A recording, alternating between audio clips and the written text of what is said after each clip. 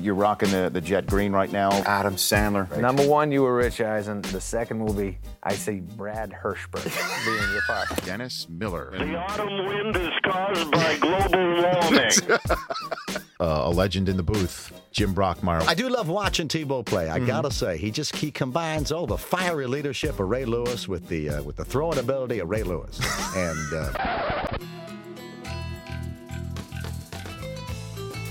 I don't download many podcasts, but when I do, I prefer the Rich Eisen podcast.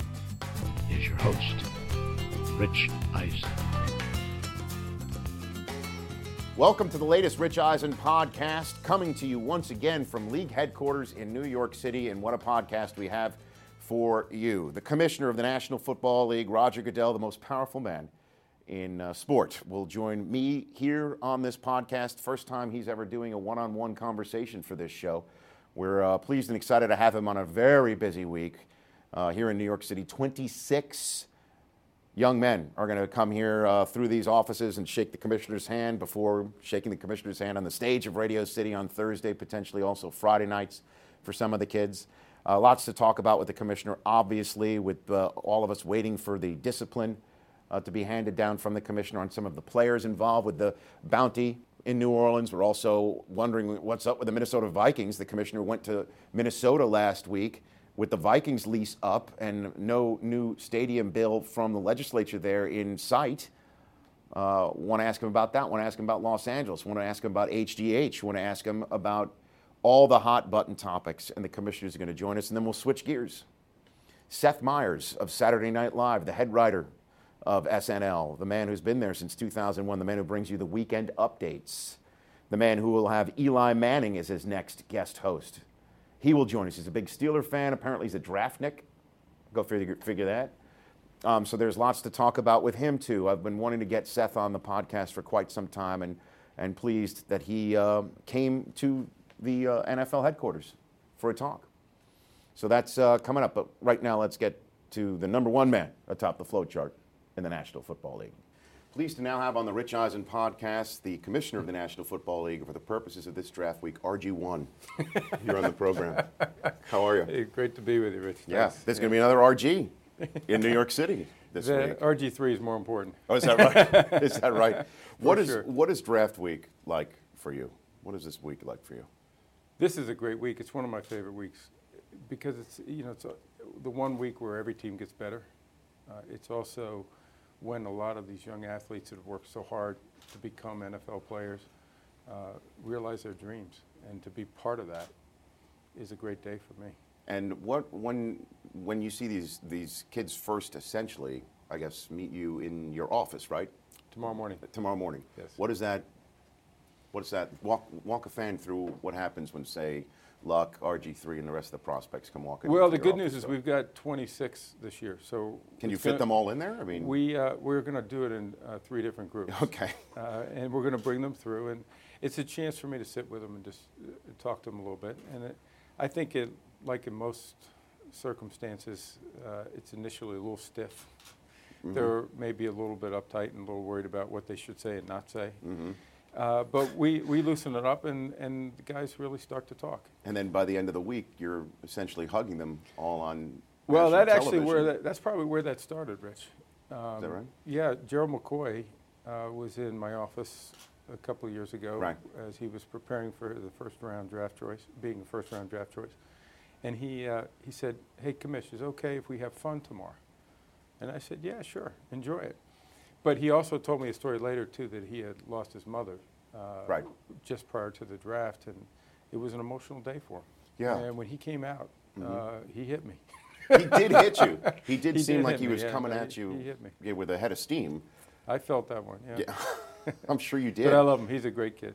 And because you're there, I mean, that's the moment where the dream is officially crowned in a way. I mean, there's a phone call, which we're going to talk about in a moment as well, with the draft coverage. And then there's the moment out on Radio City Music Hall stage with you. And I'm wondering what that moment is like for you, because we already know what it's sort of like for the kids. Well, I think it's great for me because it's special for them.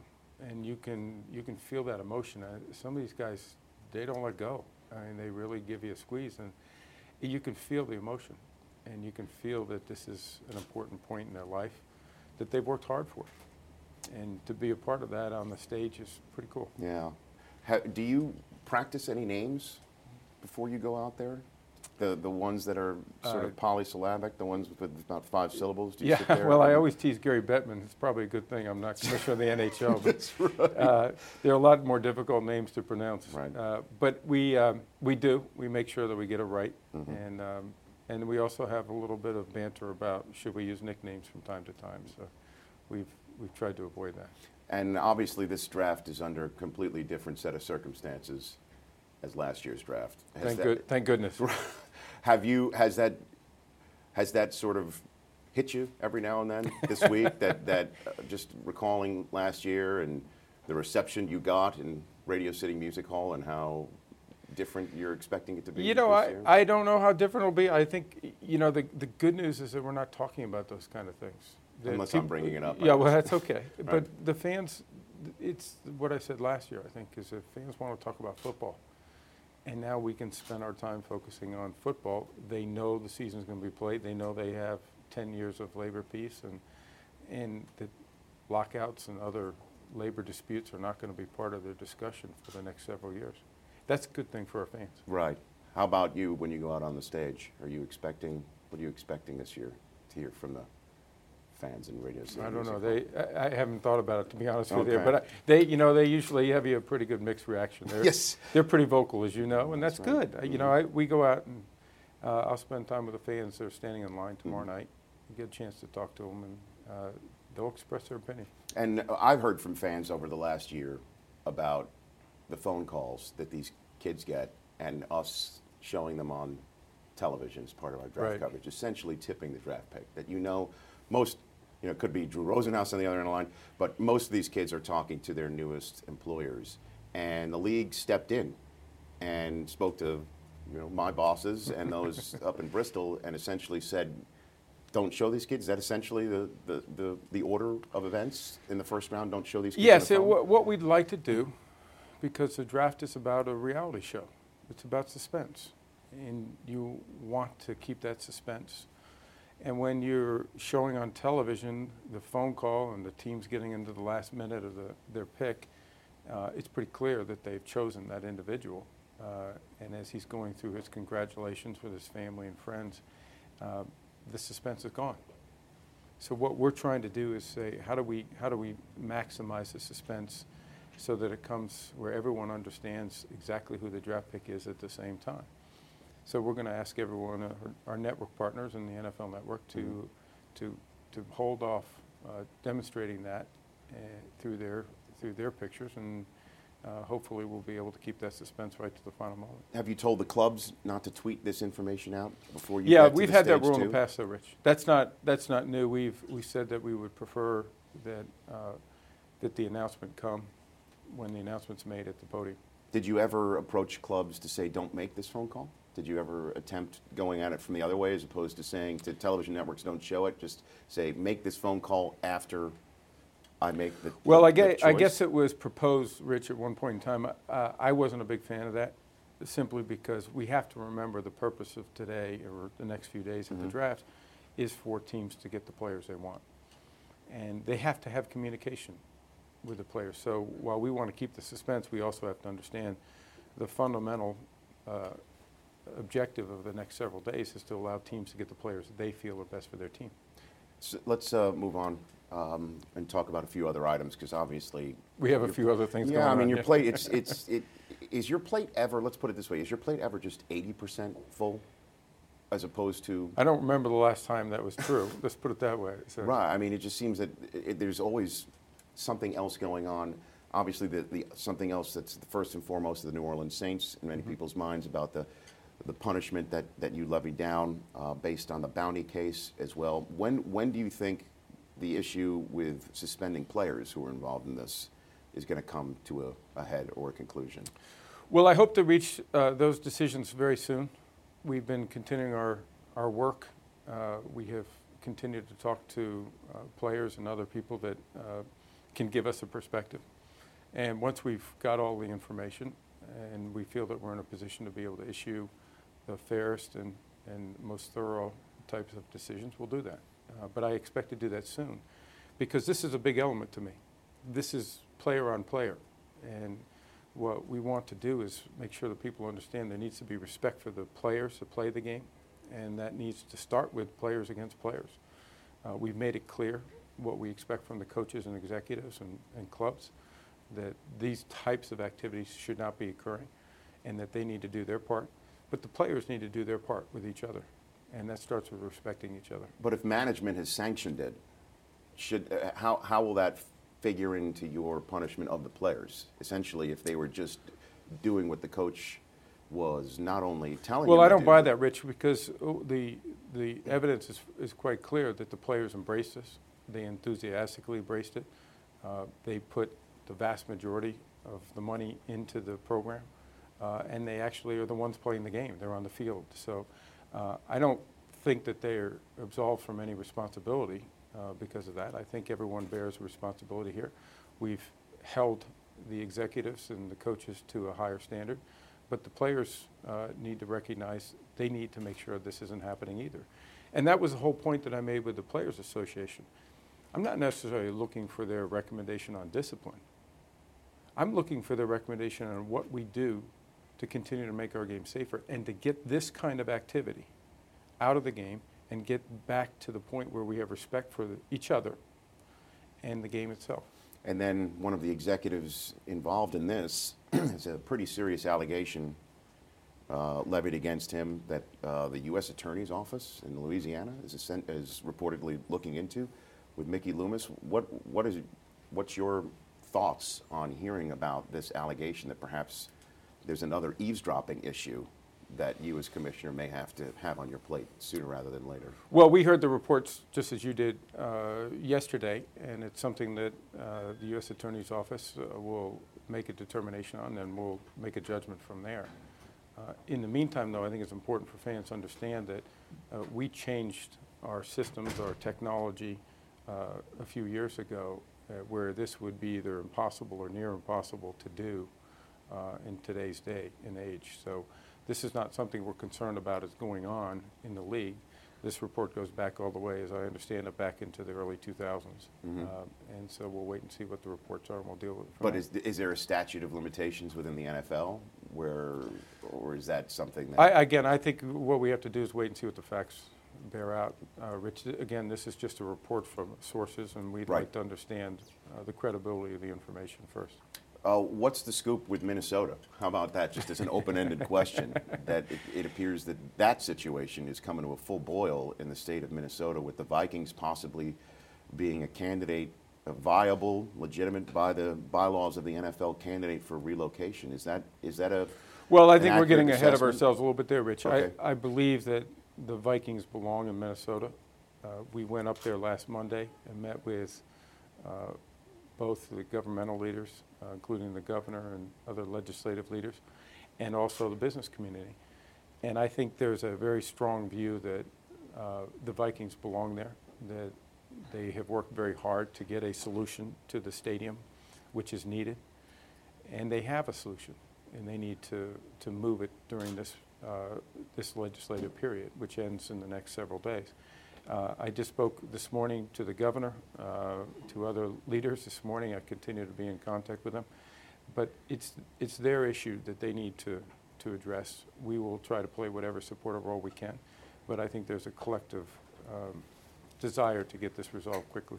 Are you concerned that in 2013 or maybe 2014 the Minnesota Vikings will no longer have the word Minnesota in front of them? Is that a possibility?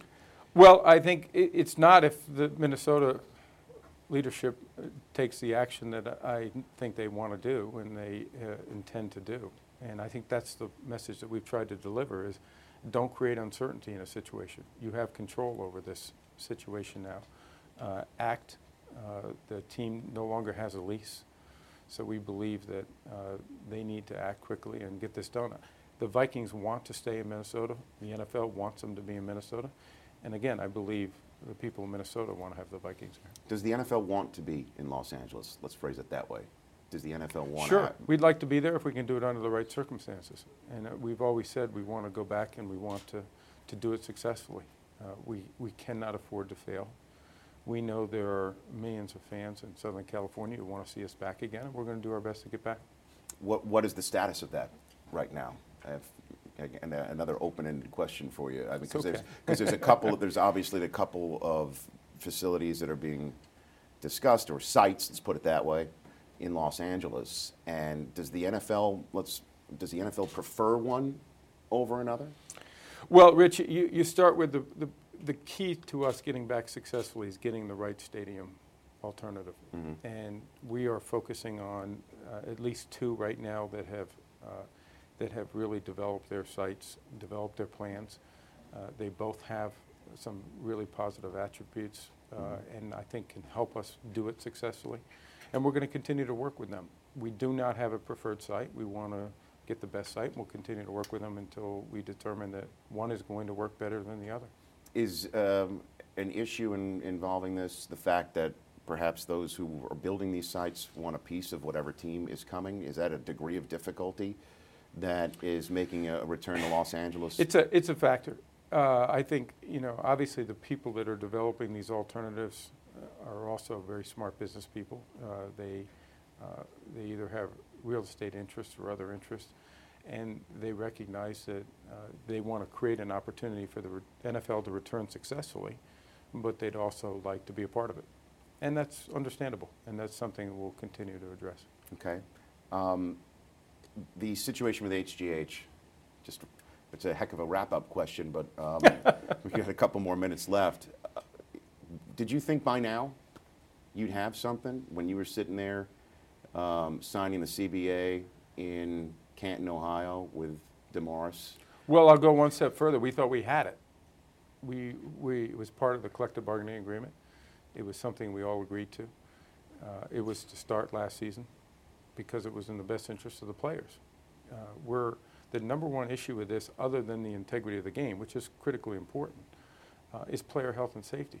And if players feel that they can take either HGH or one of these other performance-enhancing drugs that are illegal, that they essentially have to get off the black market, you don't know what they're injecting into their bodies. And that can have long-term health consequences to these individuals. So we believe testing should have already begun. We're working hard to try to address that. They've discussed the idea of a population study. While we don't believe it's necessary, we're willing to agree to that. As long as that's the final issue, let's get going. Let's get this started because it's in the best interest of the players. So what is the holdup then? If you could just sort of... That's what we're trying to work through. We had a meeting just in the last 10 days to discuss it further, to make sure that we know what we need to get done. I think we're a long ways down the road on the population study. I think now it's just trying to get the T's crossed and the I's dotted. Mm-hmm. Last question, the NFL Network, you and management gave us 5 more games this fall. You deserve it. Thank you, by the way. I appreciate you saying that. And you're not just saying that because the cameras are I'm rolling. not saying that. No, okay. we believe very much in the NFL Network. We also believe that one of our missions and one of our most critical missions is to give our fans more football. And the network's been critical in doing that. And you've done a great job in bringing football to our fans. And by expanding from 8 to 13 games, we're extending that bond that we have with our fans and our mission. Do you think my 3.5-year-old son, when he looks at me, and he's 10, he'll look at me like I've got 2 heads when I say the NFL used to start its weeks on Sunday, that he will have no idea, that Thursday will just be a fact of weekly NFL life? Is that? I do. I believe that Thursday night football on the NFL Network is going to be a staple. It's going to be part of our fans' weekly traditions. And we are a long ways down that, just with the start we've had with 8 games. And now by adding 5 more games, we are going to make it a big part of our week. And I think it's a great way to either start the week or end the week, depending on how you want to look at it. So. You're not wrong. Hey, Commissioner, thanks for the time. I appreciate it. Great to be with you, Rich. Thank you. Great to be with you. Enjoyed the draft. This will be fun. I hope everybody enjoys it. I mean, three days, 2 nights, Radio City Music Hall. What's not to like? It should be fun. Prime time is a lot of fun. Look forward to it. Thanks, Commissioner. Thanks, Rich. Commissioner Appreciate Roger it. Goodell on the Thank Rich you. Eisen podcast. Pleased to have on the Rich Eisen podcast now a man who's been on Saturday Night Live since 2001. Yeah. The head writer of Saturday Night Live. The man also brings you the weekend updates. Big football fan as well. Good to see you, It's Seth great Meyers. to see you. Thanks for having me. You bet. Thanks for coming on. It's my first time on the NFL Network. It's Is very that right? exciting for me, yeah. Well, I'll be very gentle. Okay, if that's great. okay. Yeah, I You know, it's I pretty mean, hard-hitting here. It's very hard-hitting stuff. I just want to jump right in with both feet with Saturday Night Live and the football-related skits that you guys come up with. Is it a football-centric writer's room, or do you need to pitch this and sort of convince people that we have to do this football sketch? Well, I think certainly in the 10 years I've been on the show, like football has become, I think, the most sort of like mass media-wise, it's sort of like infiltrated everything. I feel like everybody knows football now more than ever. Right. But I will say it's not really a writer's room thing, but because we work so hard on Saturday, like we all tend to get together on Sunday and watch football. It's the perfect sport for our schedule. Yeah. So we watch a lot of football, and obviously, like Lauren loves football. He loves having football hosts, and so that's been always great. The Tebow sketch this year, Yeah, was an instant classic. it was great. The timing of it was perfect. I mean, everything was fantastic. Did you write that? Or I what did co-wrote it. A writer named Brian Tucker had the idea, and he and I wrote it together. Right. But really fun. I mean, again, like it's nothing works better for us. The sports stories we have to talk about are never about minutia. They're about the sports stories that kind of go national and like seep into the consciousness of even the non-football fan, which Right. obviously Tebow was. But yeah, because I think after that sketch, they basically lost every game They did. until they beat my Steelers in the That's right. playoff, which was like literally biblical revenge. Like that was the first time I thought there was something going on with that guy. Right. Yeah. Where the smoke comes out of the Yeah. door, and here comes Sudeikis as JC, and they lose every game until your team Yep. stands before him, And then he it's just lights it up. I mean, Full, yeah. I think if I read it right, pride cometh before the fall. So I was feeling pretty good about how we took him down. right. But And I will say, yes. I've had the pleasure of meeting Tim a few times, Yes. and I've never met a guy who seems to have a better sense of humor about himself Yes. and his place in it. So, which is Absolutely.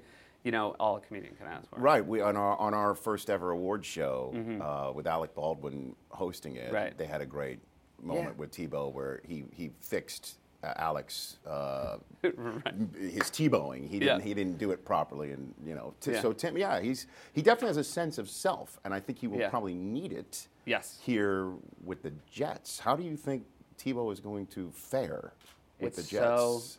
It's so fantastic. Like the fact that he's coming to a circus just seems like the craziest thing. Mm-hmm. It's like we'll see, but I can't wait. I know. Either way, right? Right. Something is going to be talked about. Right. And it's going to be pretty special. And your Steelers get the Jets and Tim Tebow week 2. I know, mean, and Denver week 1, so it's really going to be a lot of memories of that awful playoff loss. that's right. Why are you a Steelers fan? My dad's from Pittsburgh, Mm-hmm. and it was just sort of one of those non-negotiable things Yeah. with his sons. Right. His sons had to be Steeler fans. Right. So we kind of grew up in Steeler jerseys. That was sort of our clothes. Who was your guy? Who was your guy? I remember I had to miss a school when Mean Joe Green retired because I was too upset to go to school. So that was pretty big. Because, I think like just because, I was pretty young to sort of appreciate Mean Joe Green, but because of the Coke commercial and stuff, like I think like just as a kid. Of course. Yeah.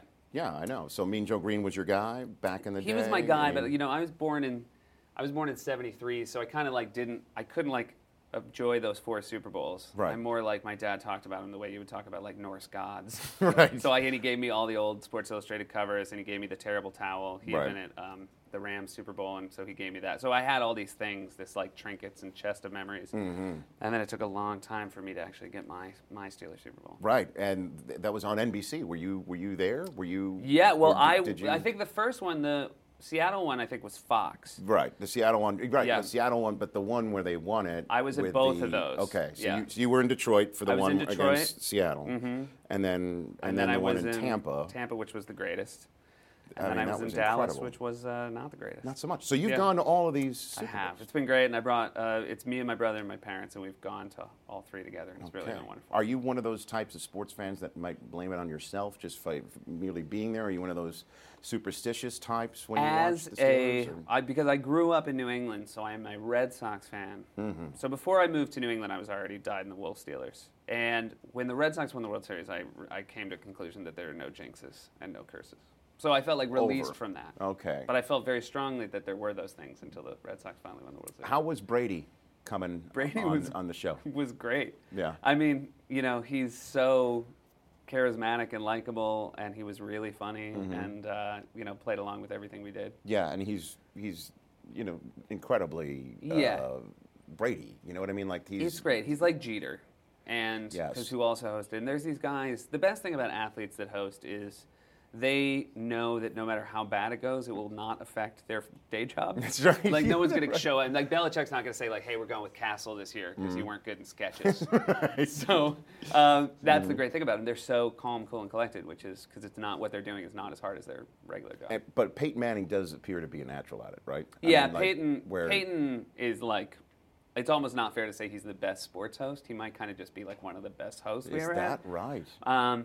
And he was another guy who was just like really willing to sort of poke fun at the way he's perceived. And well, the United Way sketch. Yes, that was one of the best. An all-timer. I mean, that was yours. And yes. Then Peyton looked at. Did he immediately? Was he all in the minute? He was all in. He had sort of wanted, I think, to play around with the idea of like his goody two-shoe image. Mm-hmm. And I'll remember the most fun about that, because he was throwing, there were Nerf footballs that he was throwing at his kid extras. He was not winging actual No, he was dukes not winging at actual the football, kids. but it was real fun to like, he was soft tossing a little on the first couple of takes. And I remember myself and the director, Akiva Schaffer, who directs all the digital shorts, were like, hey, do you think you can throw it a little bit harder? He's like, oh, I can throw it harder. I'm an NFL quarterback. Right. I'm trying not to hurt children. Right. And we're like, they'll be fine. They'll have these memories forever. Right. But there's a great moment where he sends a kid into the portalette. And then the kid opens the door and he tells him to. And it was that he completely improvised that. He improvised that. No kidding. And he yelled at a kid, "Go stand in there." And it was really great because like these kids were extras, but he was also the real Peyton Manning, so they kind of were just doing whatever he said. Of course. But it was really fun. That's fantastic. And then you played Peyton Manning. I did. When Brady was on. Yeah. And Keenan Thompson played Donovan McNabb. Well, and Keenan played McNabb's mom. Yes. Another instant classic. Did Peyton, when he came on, did he comment to you about you playing him? I don't think that sketch had enough resonance. It did. Yeah. Well, it does. It did to me, but At the NFL but Network, for him, yeah. Oh yeah, because we have no life. Anytime. You guys have Google alerts on. We NFL, do. Hey, so. anytime. Seriously, but I'm not telling any tales out of school. Anytime you guys do a skit or a sketch that has to do with the NFL, I mean, it just lights us up like a Christmas tree. So. Yeah. And now we've got Eli coming into your house on the 5th of May, the next Saturday Night Live. Show, is Eli. I mean, do you have something cooked up here? Yeah, I'm really excited about the timing of Eli coming in, especially the week after the draft. Right. Because we've always kind of wanted to do something about draft coverage, because I feel like it's becoming its own industry. I feel like people try to wait for the season to be over just for the draft. Like the season's the thing now that happens between the drafts. Right, exactly. So I like the timing, and hopefully we can do something like that. So are we in the sports TV business going to be in your crosshairs? I think the draft coverage in your crosshairs? Of now, it's so much talking about things that you won't know for years. Correct. That's the greatest thing about it. Right, because we try in our draft coverage not to do the Roman Emperor thing, thumbs up, thumbs down, because who in the world's going to know? Like draft grades. It would be like saying how a president did on the inauguration. How do you think he did? Well, I think some places do actually do that. Yes. And you Except send them you know up for exactly that which way each place is going to say. Yeah, you know where you're tuning in for that coverage. So, how much of a draftnik are you? I love the draft. I mean, I remember in the '80s when I was, when I was like sort of 10 to 15, we would go on spring break every year with my family, and I would have to I would not want to go to the beach. I'd want to stay and watch the draft. Mm-hmm. That was when the Steelers were drafting earlier. Yes. So, in these days, but I always look forward to it, and the Steelers tend to get a great player every first round. Yeah, they know what they're doing. Years and years. They know what they're doing. It's fun. The fun thing is, I don't watch enough college football So I don't know who I want us to get Hightower, but only because I've read we should get Hightower. Right. I don't know what he looks like. Right. I've never seen him play. Because Saturday you're just Yes. in the tank. I can try to watch Northwestern. I will keep an eye I on was about to say, Northwestern. keep an eye on peeled. Hey, listen, they are doing better though. Northwestern. They are doing better. absolutely, when you, considering where they were, 6 and 7 is perfully fine. Right. You'll take it. You'll take it. If they beat one ranked team a year, I'm So do you mock draft? Do you I mock drafts? follow. or- I read probably pretty much any mock draft I can find. Is that right? Yeah. Because to me, I can't. Yeah. Even because it's just with trades, you could just throw them out. Well, the I window. think I read the mock drafts to educate myself as to who the players are. Got it. Otherwise, I just watch I go into the draft kind of blind. Okay. I like knowing what. Otherwise, I wouldn't know what is or isn't surprising. Right. Until somebody told me. Exactly. So. Well, we don't already. They announced today. The Colts already announced they're taking Andrew Luck. Yeah. It's already done. Yeah. It's a done deal in RG3, and then we move forward from there. Yeah. So, what advice would you give Eli? As he's coming in? The thing that he'll have that no host has had since Jeter is he'll be so beloved by the crew and the audience. Oh, absolutely. You're sort of he can't, it's not like he can do any wrong in their eyes. Right. Whereas somebody like Brady is kind of working against that a little bit. Yes, of course. A Boston guy coming into New York. Yeah, but I think, if he takes a page from Peyton and it's just you kind of play around with what people think is fun about you. Hopefully, I know Peyton's pretty busy now, but maybe we'll try to see if we can get him to do something for us. That would be great. Yeah. So what is the week like? Eli's going to come in He'll on come Monday? in on Monday, yeah, and so we'll sit in a room with all the writers and cast, and we'll pitch ideas to him. And then Tuesday, the writing staff stays through the night, and we sort of write probably about 40 sketches. And on Wednesday... 40? 40. And on Wednesday, Eli will sit at the head of a table, surrounded by the cast of Saturday Night Live, and outside of that will be writers and all the department heads, and Lauren sits next to Eli. And it takes about 4 hours to read 40 sketches. And that's the hardest part because people just get tired. I imagine. Yeah. So if you love a sketch and it's number 35, Right. doesn't that count against it? If how I love a funny sketch is it? and it's number 35, I go and talk to the guy who made the order, and I'm like, why is this number 35? Right, yeah. So it's really hard. We always say that if anybody that can sort of punch their way out of in the 30s, if we pick something in the 30s, we're like, oh, that's really good. It's got to be. But sometimes too, you just know. We do know about people getting tired, and sometimes Lauren will say I know I didn't play, but that's a really smart idea, and we'll rewrite it well. I know.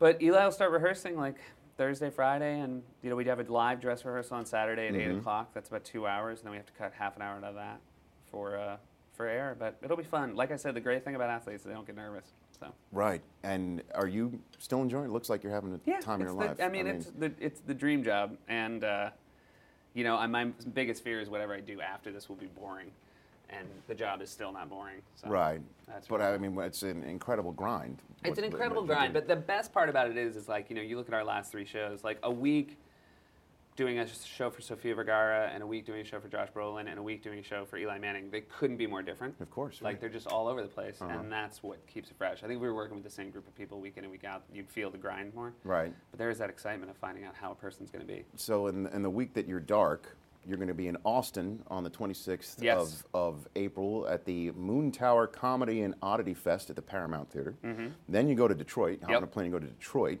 The Forgotten Harvest, the Orchestra Hall is at the Forgotten Harvest. Yep. And then Boston. You go back to your hometown. 2 shows, yeah. For 2 shows, 7 and 9:30 p.m. at the Wilbur Theater on the 28th. Actually, these are all draft nights. Yeah, I know. I'm going to have to don't follow worry. online. We can just call me, yeah. call in. I'll keep my phone on I'll stage. live tweet. I live tweet. Okay, and I know you've got over 1 million followers at Seth Right. Meyers 21. Thank you. The 21 is for... The 21 is because when I started Twitter, I, like an old man, thought it was important to have an AOL handle. But 21's always been my favorite. That was my little line. My dad, again, the Pittsburgh, my dad, he was a big Roberto Clemente fan. So why are you on a week off going around the country I and really doing comedy? I love doing stand-up. And there's nothing harder. There is nothing... It's super hard. I'm sort of silly explaining to somebody who does this for a living on live television in a week. I'm just talking about a grind, but that is... It's a thing that I've sort of started working on a lot, sort of seriously in the last few years, and it's really exhilarating, and it's a thing I just like getting better at, and it's fun.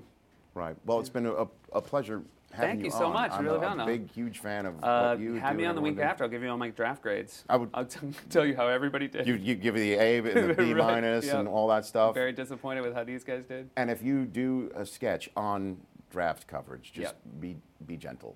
I mean, you know what I mean? It just Fair enough, You know, yeah. I mean, it is long. I feel like I should be raising money for charity for how long I'm on television. I think the guys that have to look out are the guys who are really hard on how teams draft. Those are the guys. Those are the ones. Yeah. Since they're not gentle, we Well, can't be I gentle know in that, turn. and I could already hear Mel Kiper quaking in his boots right now. I mean, like, and Mayock is quaking in When? his boots too, and because with the draft where I just sit there, and we wait, Yeah. right? I mean, we just sit there and watch a clock essentially.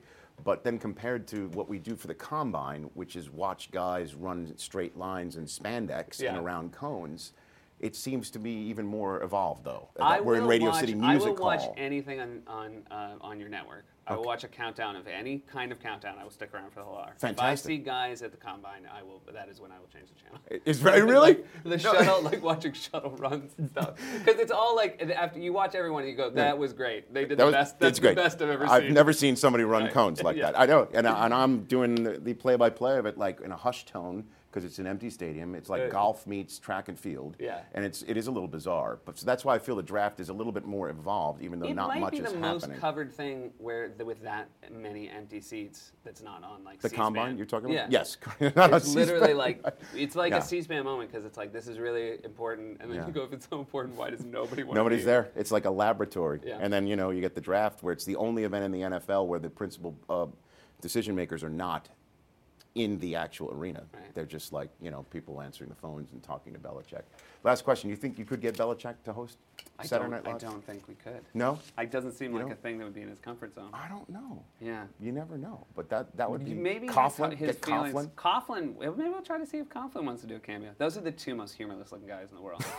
Like, by the way, Rex Ryan, I'm sure, waits outside the door every week. That's right. Just security keeping him out. I'm sure He's in. He's yeah, all in. I think we have to say Rex Rye, and he would just show up. Right. ready That's to right. go. Rex Rock. He's just there like a genie. Good to see you, Seth. Good to see you, Rich. You Thanks. bet. That's Seth Meyers here on the Rich Eisen podcast. Seth Meyers, everybody. That was fun. That was fun. And once again, be sure if you're in Austin on Thursday night to catch Seth at the Moon Tower Comedy and Oddity Fest at the Paramount Theater.